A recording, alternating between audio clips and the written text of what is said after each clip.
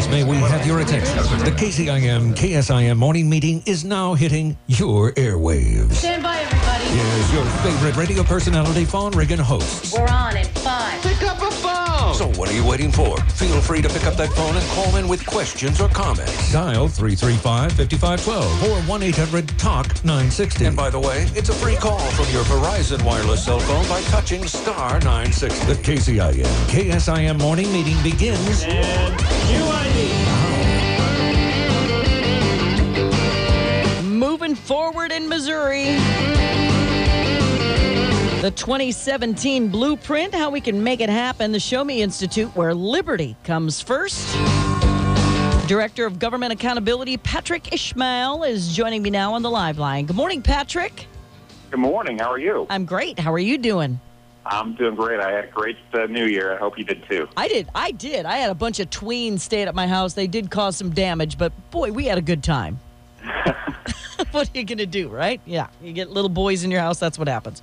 Okay, so we are hoping for a really great 2017. I know that people might be expecting a little too much too soon, don't you think? Because it takes time for things to happen. I think people are getting a little ahead of themselves. You know, I think that's a fair, cautionary note, a note of caution. But at the same time, I mean, it's been several years since we had this kind of a free market movement at the House, Senate, and the governor level. So I think you can be really excited about the opportunities. I've heard a lot of stuff from the governor so far having to do with tax incentives where he's very skeptical of them, so that's very positive. So I don't think it's not necessarily wrong to get excited, but I think you do have to be sure to remind yourself that there's a lot of hard work that's going to have to go forward if you want to make changes in health care, changes in tax policy, and the like. So, yeah, you don't want to get ahead of yourself, but you also don't want to set low expectations either. Right. So we are excited. We do have, virtually almost, we have a veto-proof majority now in the House, the Senate, and at the governor's office. So things that have been kind of lollygagged for the last 8 years may actually move forward now. Yeah, we certainly hope so. I mean, and when we talk about the blueprint that we published a couple weeks ago, it goes through all the different sort of policy reforms that we would recommend, both the general reforms that we want, but also specific reforms. So in healthcare, certificate of need reform, in tax policy, reducing the income tax, so getting rid of a lot of tax credits that are really ultimately very wasteful. The real question right now is whether there's the political will to do it. It looks like there is the political will to do it, but again, we're so early in the session. It hasn't even technically started yet, really. Mm-hmm. You do have to be mindful that there's a lot of hard work that goes into actually making these things law, and we're not quite there yet. Yeah, session starts today, correct me if I'm wrong, or is it tomorrow? I know the inauguration's later this week, but I guess the technical date I'm not sure of, but I know I'll be at the inauguration, so I'll at least see it then. Yeah, it's on the 9th. Okay, so who wrote the 2017 blueprint for the Show Me Institute? Were you part of that, Patrick? I was part of it. It was a team effort with me, our education director, Michael McShane, Patrick Toohey, a lot of our policy analysts, both in St. Louis and in Kansas City. And to a great extent, it's really just a capturing of the work that we've done over the last 5, 6, 10 years since we've been in existence. To give some background, I'm sure a lot of your listeners are familiar with the Show Me Institute, but we're a free market think tank. And when we talk about issues, we talk about them from a free market perspective. And it's real easy to get it kind of lost in the numbers. But when we talk about believing in the free market, what we're talking about is believing in people. And that's what these reforms really advance, and that's what kind of motivates them, is ways to empower people to make their lives better off, their families better off, their communities better off, and the state better off. And so we're talking about, right to work, the earned income tax credit. We're talking about education reforms. And a lot of it is stuff that we've talked about at length recently, but it really does capture the body of work that we've developed over the last few years of our existence. And it really is people empowering reforms, not government empowering reforms. And I think that makes all the difference. Yeah, that's why we're a republic, not a democracy. We want the states to be in charge of themselves, not the federals to be able to tell us what to do. And hopefully we can get our state back into shape. Some people will disagree, but what do you think is the most important issue right now? Would it be the school situation? Do you think it's taxes? What do you think is top of mind awareness right now, Pat? Well, the issues that I usually talk about are healthcare related issues, and among those issues, I think certificate of need reform is a low-hanging fruit, and I think it's something that can be advanced pretty quickly, and I hope that the legislature takes a hard look at it. But as far as what the priorities of the session are going to end up being, I think it's pretty clear it's going to focus pretty heavily on union issues, so right to work, paycheck protection, prevailing wage, project labor agreements. I think those will be at the tippy top. And then I think a lot of education issues, like education savings accounts, are going to be very important as well.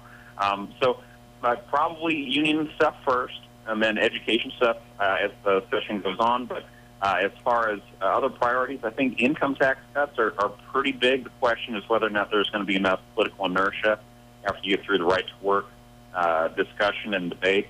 And I think that there's possibility that we'll see some tax cuts this year. But I think that one of the big focuses is going to be on labor reforms, and then after that, education reform. And as soon as you say tax cuts, the liberals' panties go in a wad, and they start freaking out about all of their entitlement programs, which have to be funded somehow. And they're like, you can't cut taxes because we already don't have enough money for everything that we're funding. Because, frankly, Patrick, we're funding too much. We need to cut back in some areas. It just has to happen.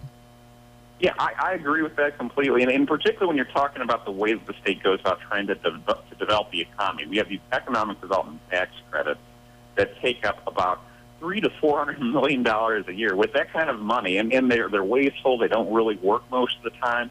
With that kind of money, you could wipe out the corporate income tax entirely. And that's if you want a budget neutral tax cut, look at tax credits for stadiums, those sorts of tax credits that are being debated in St. Louis right now, and don't give them away. Provide plenty of space in your budget to make other tax cuts for other people. And that's really a better economic development strategy, not one that says, well, we're going to pick winners and losers in the tax code. We think that we're great investors in government. They really aren't. The best investors, if you want to get the most reliable return, you want to trust in the market, you want to trust in people, and the best way to get them that money is to just cut everyone's taxes, and that's what we'd suggest. Man, wouldn't it be nice to get an extra $100 a month on your paycheck? Can you imagine? Yeah, I mean, in any amount of money, I think when you look far enough over time, if you're putting money back in the pockets of people who know what they need to spend money on or know where they need to save, you're going to see a lot more progress in, a government of bureaucrats saying, you know what, this is what we ought to spend money on this year, and then the next year, yeah, we'll change priorities. We'll spend money on this project, this year. It's bad policy to empower a bureaucrat who doesn't have all the knowledge that the market does, that you and I and everyone else in the state has, because we are making investments that we think are best based on our own knowledge, and there's no way that the government can know that. That's why you want to get money into the hands of people, invest that money as they see fit. Okay.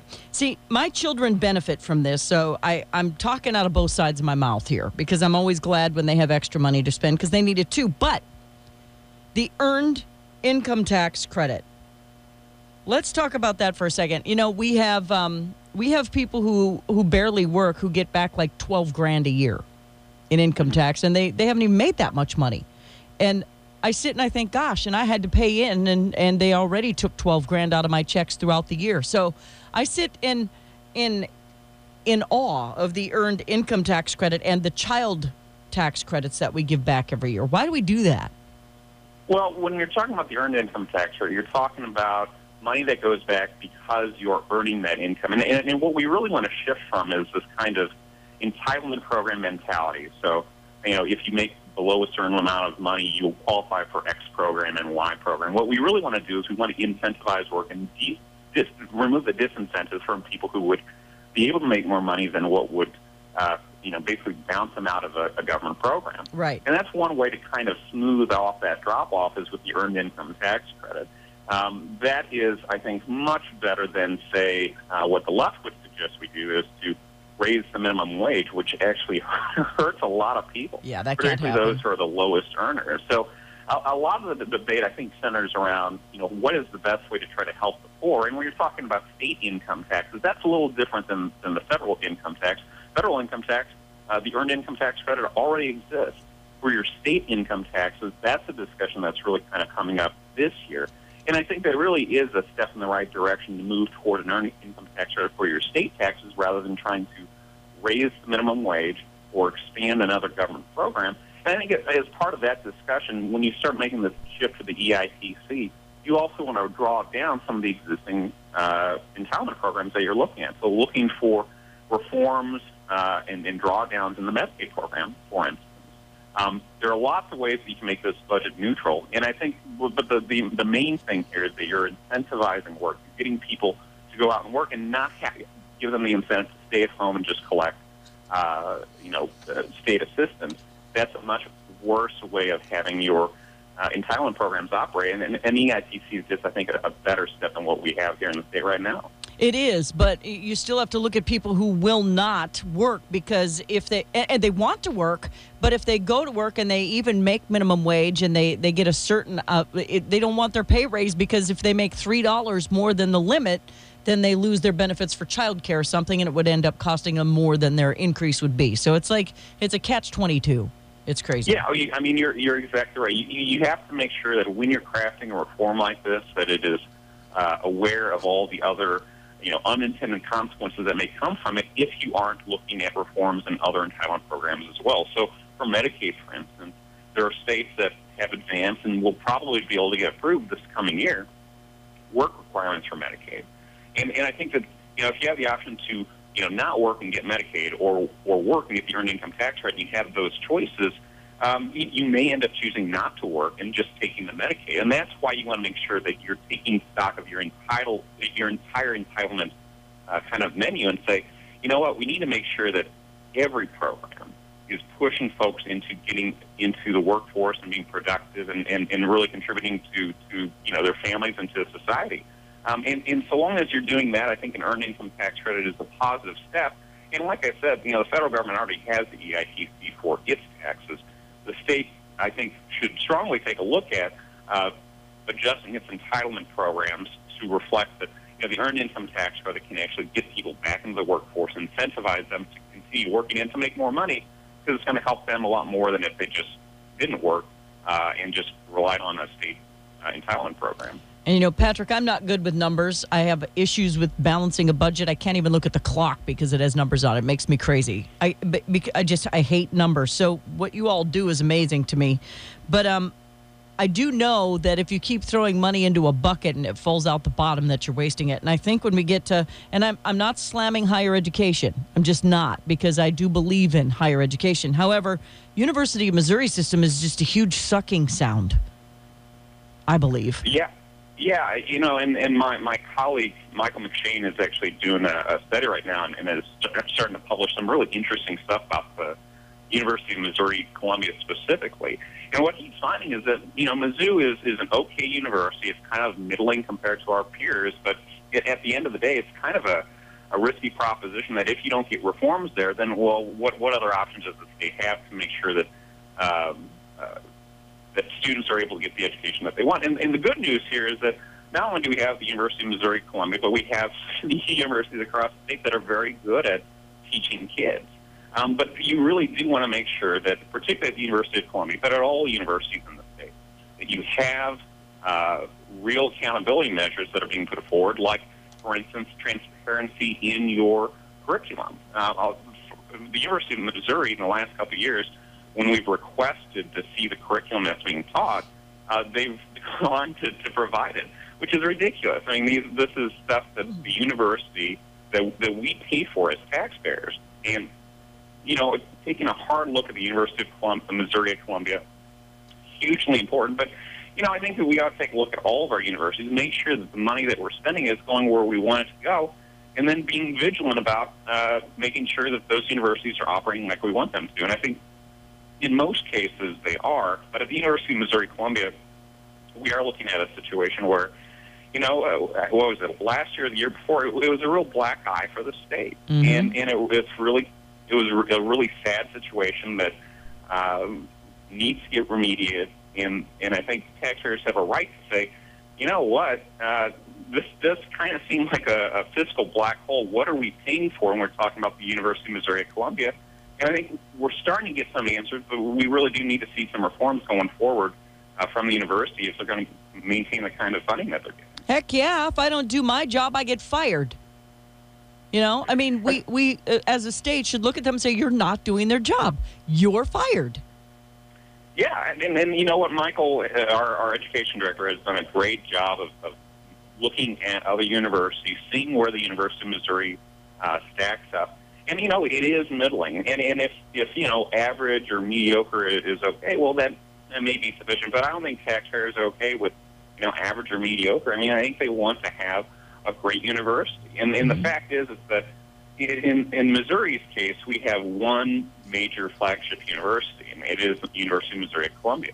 But in other states, they have two. So if one university is doing poorly, the other university still is kind of providing that reputational boost that the state wants.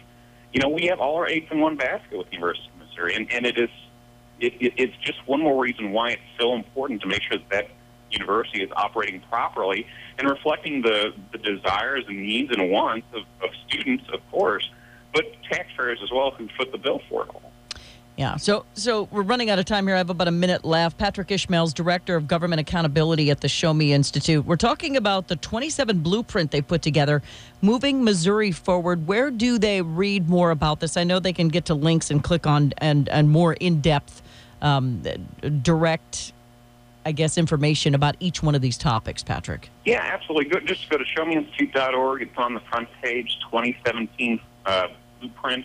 Moving Missouri Forward. You can probably Google it, too. If you just Google Show Me Institute 2017 Blueprint, has a rundown of all the things that we would suggest that the state embark upon and pass in the next year or two. And it really is, I think, at least a good starting point and a good primer. If you're not familiar with the issues, take a look at it and give us your feedback, because we're very interested in what our citizens actually think about it, too. But we think that it's certainly a step in the right direction, and certainly stems from work that we've done before. Yeah, definitely, folks. Look at the open collective bargaining. I thought was important. The public pension reform is huge, and so is right to work. I know Illinois has gotten themselves into a buttload of trouble with their pension system, and we do not want to follow suit with that. So, Patrick, thank you for your time today. Thank you. Bye-bye now. Patrick Ishmael with the Show Me Institute, 27 Blueprint, moving Missouri forward. Check it out today. It's 8:58.